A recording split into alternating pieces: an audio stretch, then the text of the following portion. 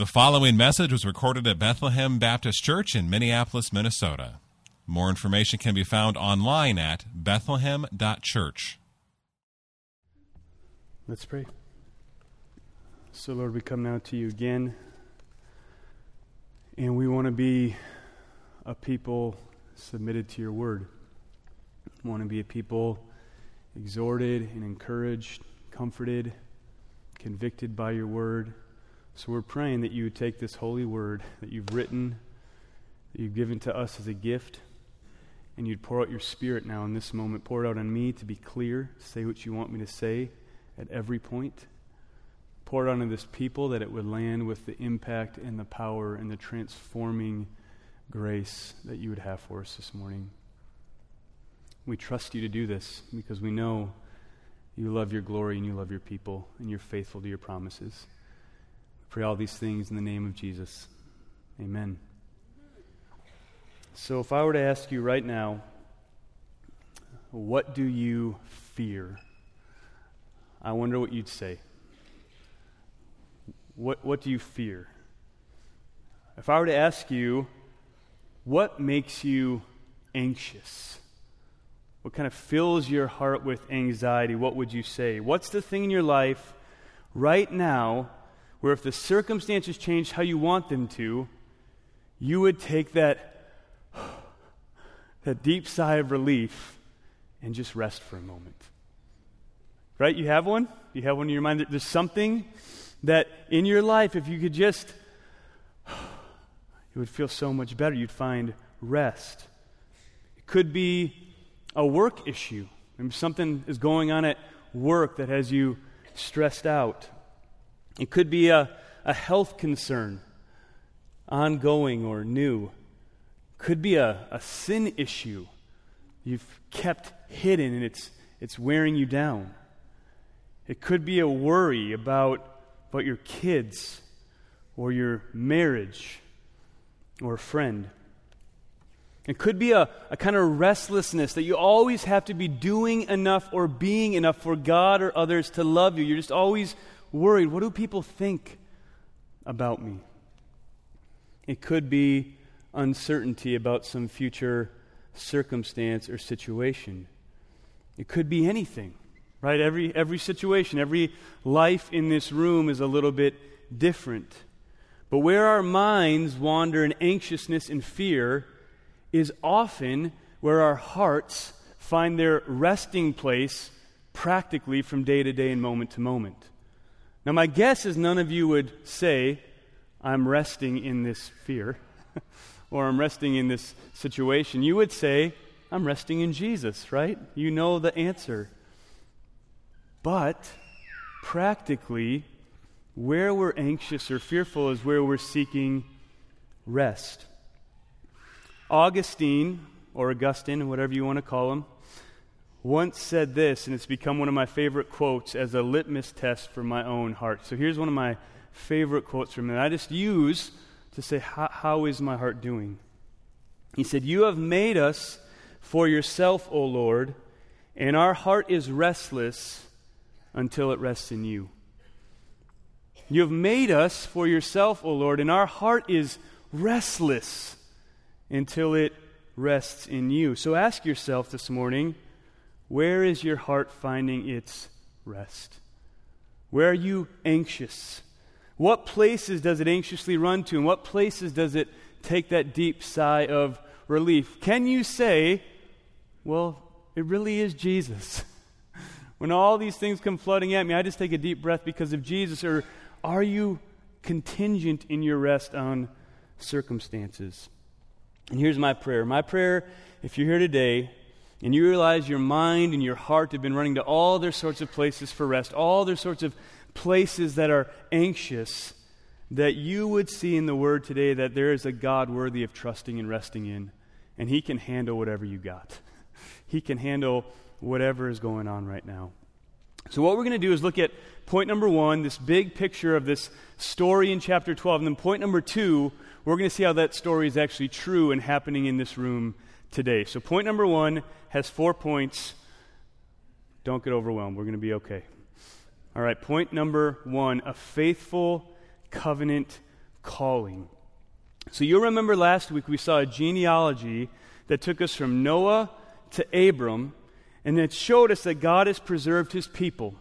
He's working for his people to enjoy his presence in his place.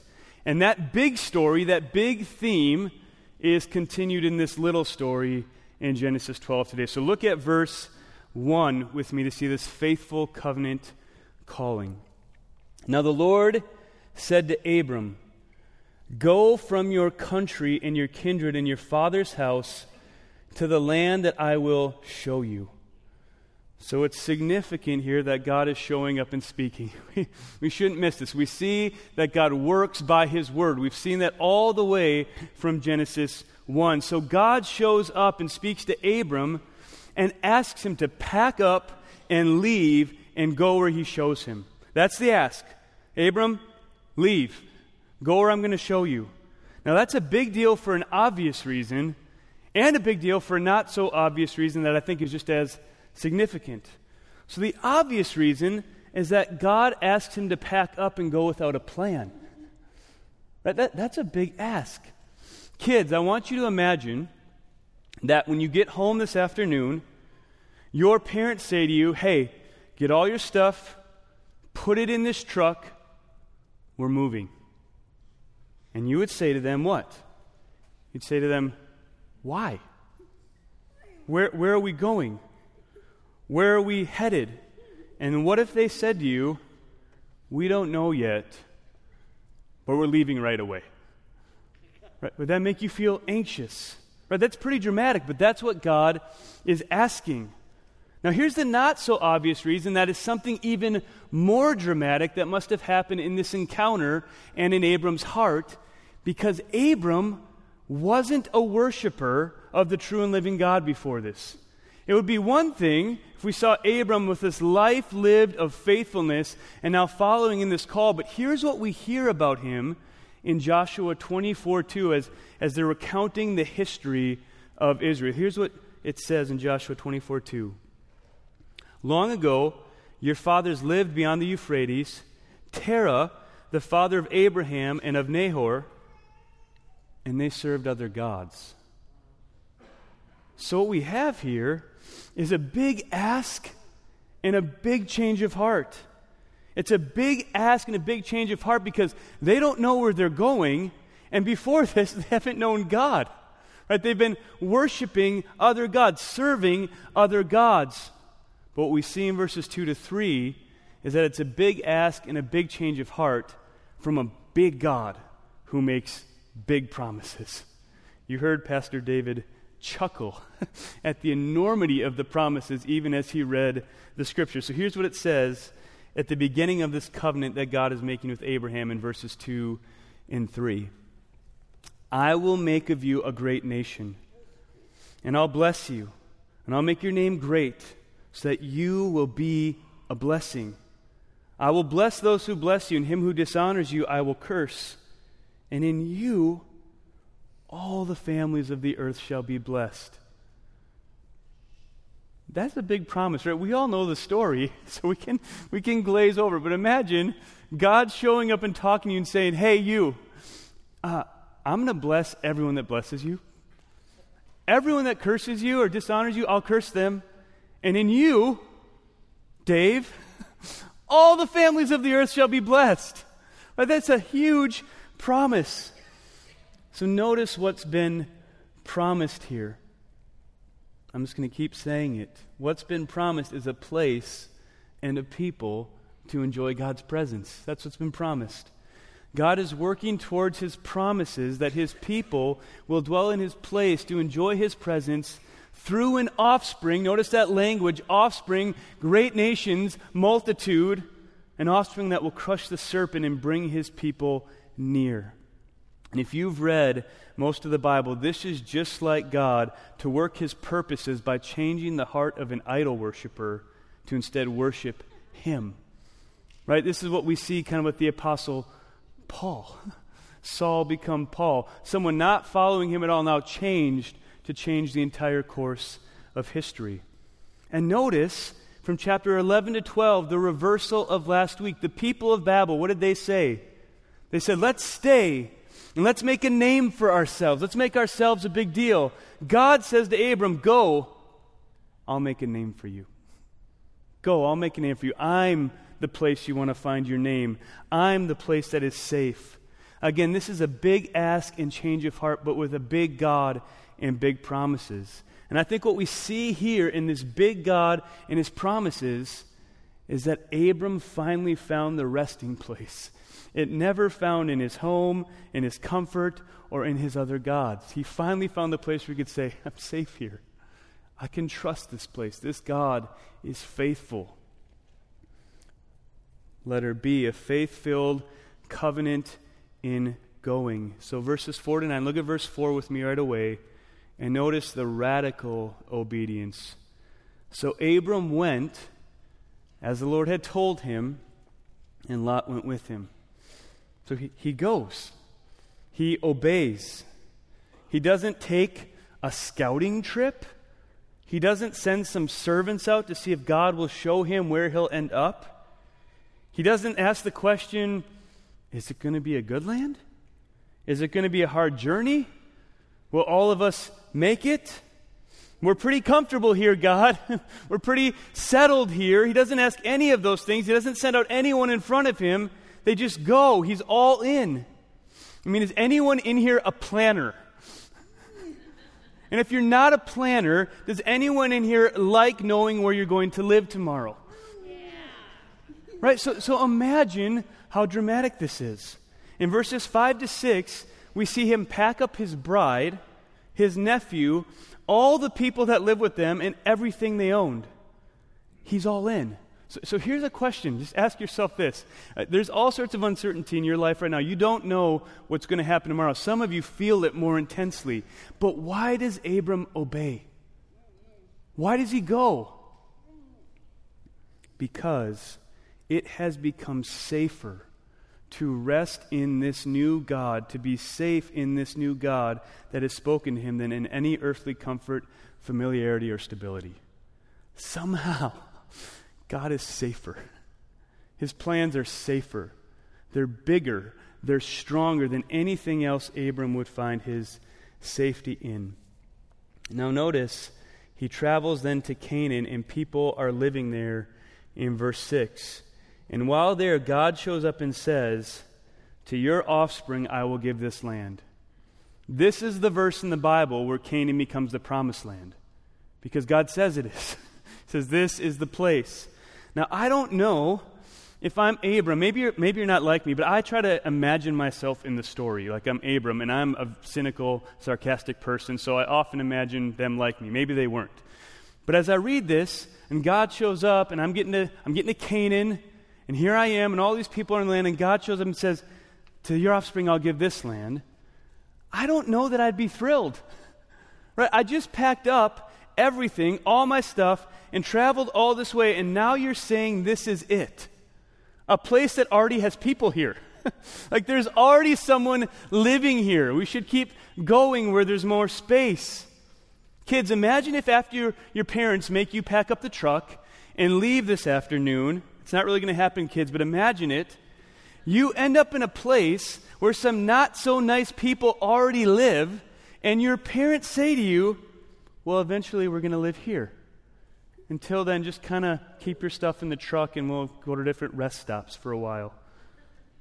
That would be a little confusing and a little frustrating. So how does Abram respond? Well, not like me. Verse 7, it says, so he built there an altar to the Lord who had appeared to him. Just a couple verses later, he'll travel a little farther and build another altar to the Lord and worship him. His response is worship. Right? He builds an altar and calls upon the Lord who had appeared to him. So this is a real, living, faith-filled relationship. His heart has found rest in God, and God keeps showing up to remind him of his promises. This is the heart of faith, dependence and worship. Right? Abram realized the beauty of the God of the universe stooping down to speak to him, to confirm his promises to him, and so he bows in humble, dependent worship, flowing from a heart of faith. And Hebrews 11:8 confirms this. It says, by faith, Abraham obeyed when he was called out to go to a place that he was to receive as an inheritance, and he went out not knowing where he was going. He went out not knowing where he was going. His heart is changed. From this heart of rest and relationship with God flows a life of radical dependence. Again, now it is safer to be with God wherever God wants him to be than it is to be anywhere else that he might want himself to be. Right? And this is no different than what God calls us to do. He says, come and trust me. Come and follow me. You don't know what's next. You don't know what's next. This journey doesn't get easier. All your problems don't go away. But come and follow me and trust me. I am where it's safe. I am your resting place. Letter C, a fear-filled, self-preserving. So right after this glorious display of faith by Abram, and it is, right? Hebrews confirms it. This is a faith-filled man leaving and going out. Well, then an unexpected trial comes to this newfound faith. Right? We know this. Not everything is flowers and butterflies after we follow God, is it?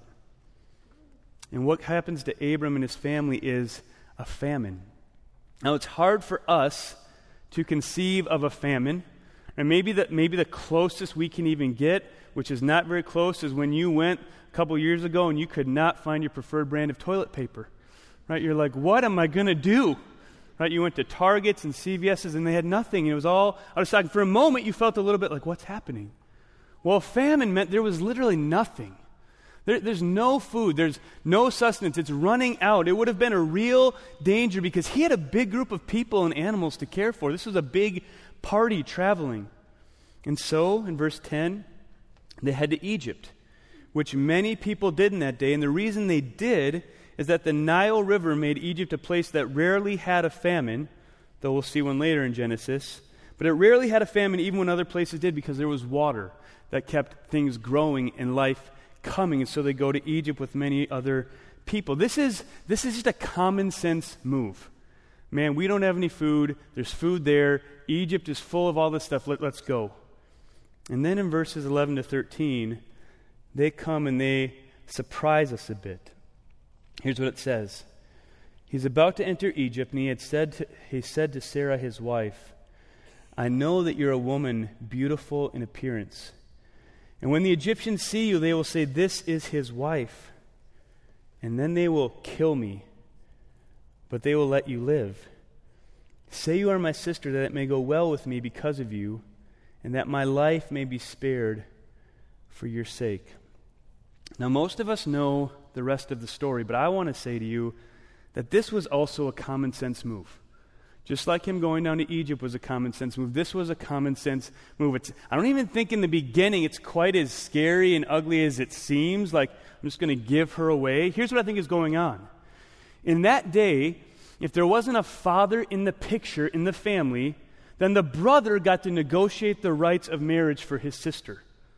So as they head into a foreign land, and he sees his wife and says, you've got these killer good looks, right? They're going to kill me for your good looks. He realizes that foreigners might be more willing and more quickly respect a negotiation process than if they simply realize the only way to have his wife is to kill him.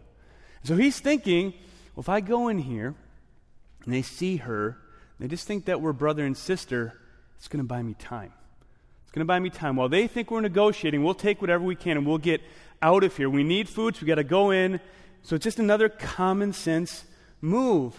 And technically, she was his half-sister, right? So it's half true.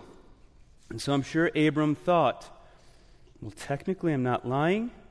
This process will give me time to figure out how to get some food and get out of here if I need to. Plus, Sarai has been barren up to this point. We find that back in chapter 11. So I need to create some more time for God to work his purposes of giving us children like he promised. Now, what we should notice here in verses 10 to 15 is something's missing, and actually it's a person that's missing, and it's God. Right? He's just also out of the picture, right? He is the point of verses 1 to 10. He's everywhere, showing up, speaking, being obeyed, altars to him. They're talking, there's this relationship. And then in verses 10 to 15, it's like, where did God go?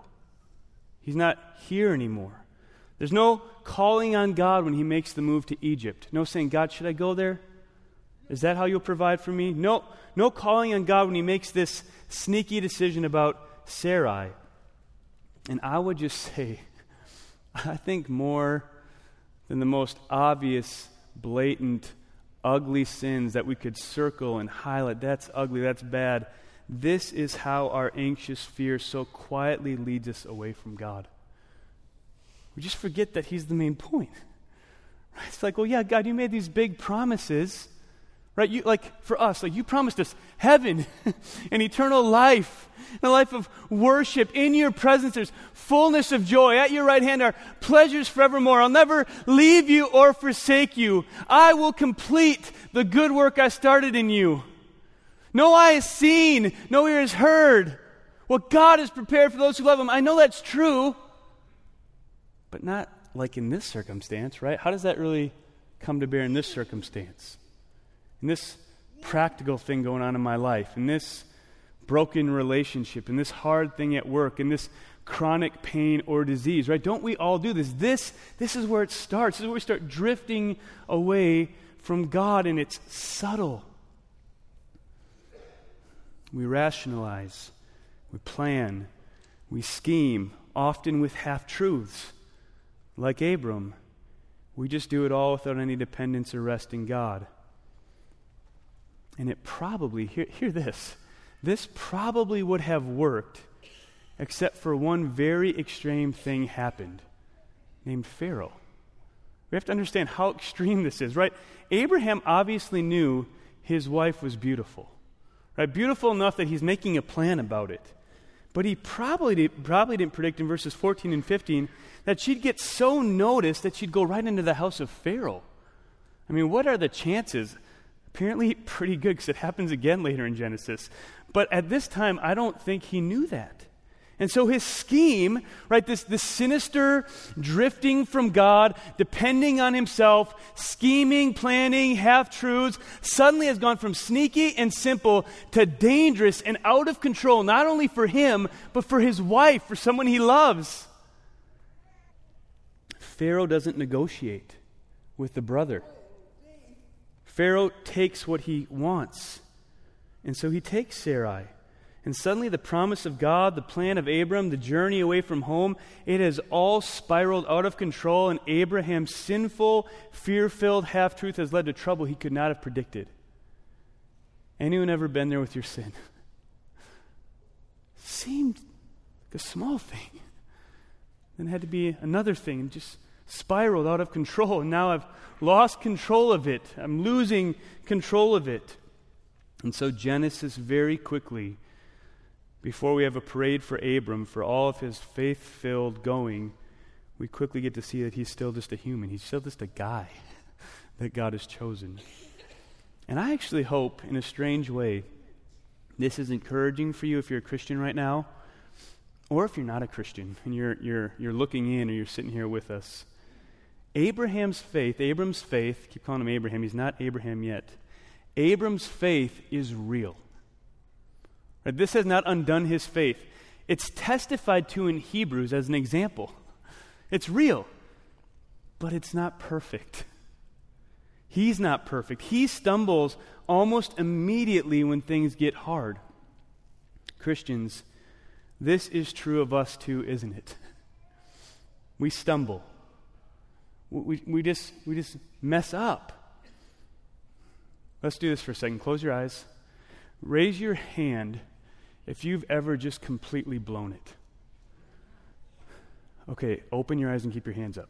You all put your hands down. Don't do that. I want you to take a deep breath and just look around and go, okay. Like everyone in here has blown it and some people are lying, right? So everyone in here has just blown it. We've blown it. We've done this. We can relate to this. We tell ourselves these half-truths. We justify our lack of dependence on God, our lack of rest in Him. We plan all the time without praying. We Google all the time before we go to God. And this testing, and even our failing the test sometimes, is meant to refine our faith, to show us our lack of ability so we trust God's ability alone. again. To show us that our relentless pursuits of other things will never bring us the rest we find in trust in God. To show us that as safe as all of our efforts and planning and scheming apart from Him seem, all these subtle distancing ourselves from God seems that it's not safe. We'll spiral out of control if we don't draw near to God. And if you're a non-Christian watching or here with us and you're thinking either A, Christians are hypocrites, you're right. Right, to be a Christian is not to be sinless, but to know we are sinners and we need a Savior. Or maybe you're here and you're thinking, I could never be good enough to join this group. They look perfect, they sing loud, they dress nice. We're not perfect, right? We're conditioned to do those things. And Abram wasn't perfect. You haven't gone too far to outsin the grace of Jesus. God would welcome you into His family right now. If you would trust in the death of Jesus to pay for your sins, you would have faith filling you like we do, so that you'd be slowly and surely transformed like us and like Abram was, to rest in God more fully day to day until the day we see Him face to face in eternity. Letter D, a faithful covenant preserving. So in verses 16 to 20, we get to see God's covenant-keeping mercy. God has made a promise to Abram to make a great nation of him, to give him land, to make all the families of the earth blessed in Abram. And the most powerful ruler in the world is no match for the God of the universe. I said before, Pharaoh doesn't negotiate. Well, neither does God. God never negotiates. In these days, there would have been a long time of preparation for a bride to go through before she actually went and spent time with the ruler. You see that in all sorts of other stories in the Bible as well. So Sarai was likely in that preparation time, being prepared for Pharaoh. And while that's happening, God sends massive plagues on the house of Pharaoh. And somehow, we don't get to find out exactly how. I'm assuming that maybe Sarai was like the one in the house without the plagues, and they're going, what's going on with you? But God sends these massive plagues, and Pharaoh discovered it's because he has Abram's wife. And this God of Abram's is committed to making sure he protects his line of promise. He will keep his promises. He will not forsake this family despite all the foolishness of Abram. He will save his people to enjoy his presence in his place, and he has promised to do it through Abram and Sarai, so it will happen. It'll happen. So Sarai is spared, and she's returned to Abram. And notice that all the blessings and property they received from Pharaoh because of him taking Sarai into his house, they get to keep it. Right? So Abram had his way that he was going to go into the land and then get himself out with provisions, and God goes, I'm just going to come in and rescue you, and you got to get out of here now, but you have all you need. You're still going to have all you need because I care about my glory. I care about my name. I keep my promises to my people. Pharaoh could have killed Abram. That would have been even within his rights at that time. Why doesn't he? Because he trembles before the power of God. And so God works to keep his promise to Abram despite Abram's lack of dependence and foolishness. And this is good news for us. God keeps his promises despite our sometimes lack of rest in him, not because of our performance. It's good news that our salvation is not dependent on unfailing faith or rest in God, but in God's unfailing faithfulness to his promises and his preservation of his people. Aren't you glad this morning, all of you who raised your hand and said, I blew it, that it's up to God's faithfulness and not up to your perfect faith? Now, this doesn't mean that we should go on sinning that grace would abound, right? We should always seek to obey God. That's the place of true safety and rest, to trust him and obey him. And we want our faith to grow, don't we? Don't you want to find your resting place in Jesus? Don't you want more and more just to trust him? Don't you want to grow? Like we're going to see Abraham grow, so that when God says eventually, take your son, sacrifice him, Abraham goes, I don't get it. But you've made promises and you'll keep them, so I'll go. Right? His faith has grown. We will more and more grow like that as he tests our faith and transforms us more and more into full lives of rest in him. But when we don't, when we fail, God preserves us. God keeps us. God is preserving his line of promise in the story. God is keeping his covenant, and he will preserve us, and he will keep his covenant with us. Which leads to point number 2, God's promise to you in Jesus. So now what we're going to see, like we see all the time in Genesis, is how Genesis 12 is happening, is being fulfilled right here in this room in Lakeville. It's happening and being fulfilled right here in this room in Lakeville. So listen to a few verses from Galatians. Actually I'm just going to give you a second. Turn to Galatians 3. I want you to read this with me, and I want you to see it. Galatians chapter 3.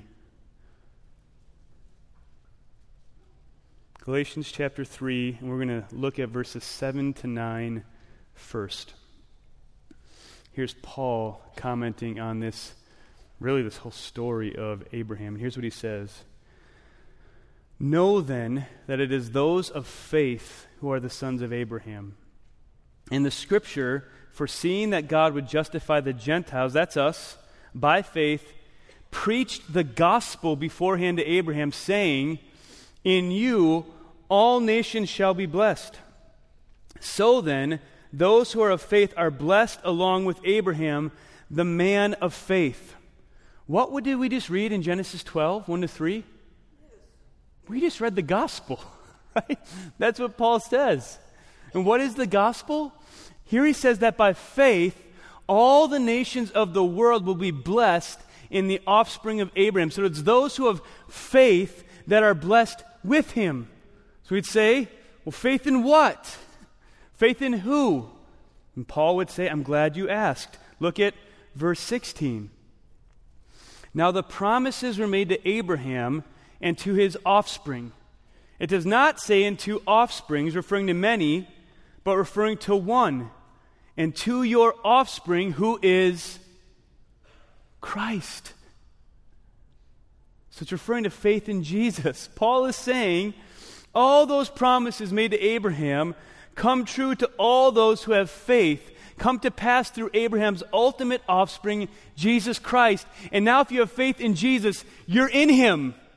So you can think of the Bible like this. Here's Abraham, and his offspring is going to spread out, spread out, spread out. And that's going to thin down to one, namely Jesus Christ. And then what does it do? It spreads out like this again to us. So that we in Christ are the offspring of Abraham. That's what he's saying. Abraham will have many offsprings, even though his wife started off barren and in Pharaoh's house, but there's one the Bible's concerned with, and that's Jesus Christ, the promised one from Genesis 3:15, who will crush the serpent for our sins. Jesus is the one who came and succeeded where Abram failed. Right? He's the one who came and succeeded where we have failed. He's the one who lived the perfect life of faith and obedience we never lived, and then died the death we deserve to die for sin. Think of Jesus in Matthew 4, right? Not a famine, but he's very hungry. And he passes the test of faith. He trusts God. He believes his word. He died the death we deserve to die for sin. It's Jesus, and it's in Jesus that all nations will be blessed by faith. Listen now to verses 25 to 29 of Galatians 3. He brings it all together. Now that faith has come, we're no longer under a guardian. For in Christ you are all sons of God through faith. For as many of you as were baptized into Christ have put on Christ. There's neither Jew nor Greek, neither slave nor free, nor male or female, for you are all one in Christ.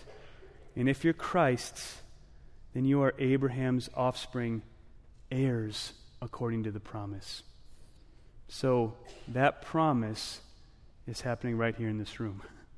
And that promise, now that we're in Christ, keeps happening as the gospel keeps going out to every tongue and tribe and people and language and nation. That promise keeps coming true until the day it's fulfilled, when people from every tribe and tongue and people and language and nation are gathered around the throne. You are the fulfillment of Genesis 12.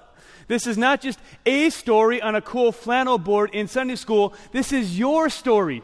This is your family history fulfilled in Jesus. Now you're in him and you are safe.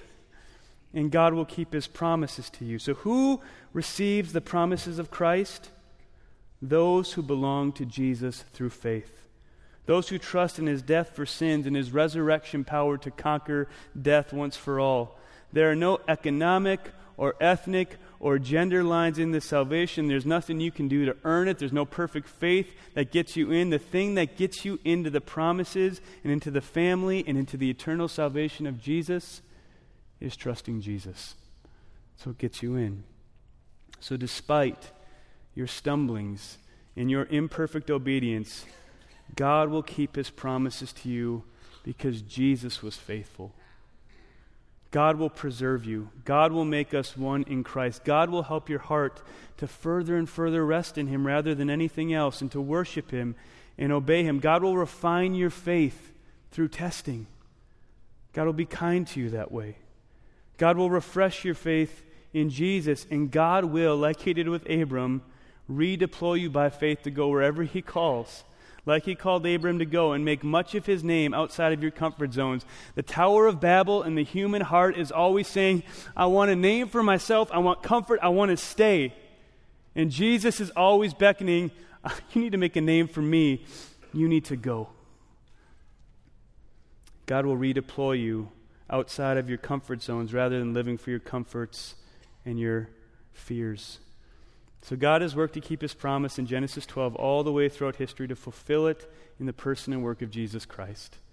I hope you feel the wonder that you are a part of this fulfillment today sitting in this room. I hope that you feel the wonder even more deeply in a room of people that just confessed, I blow it.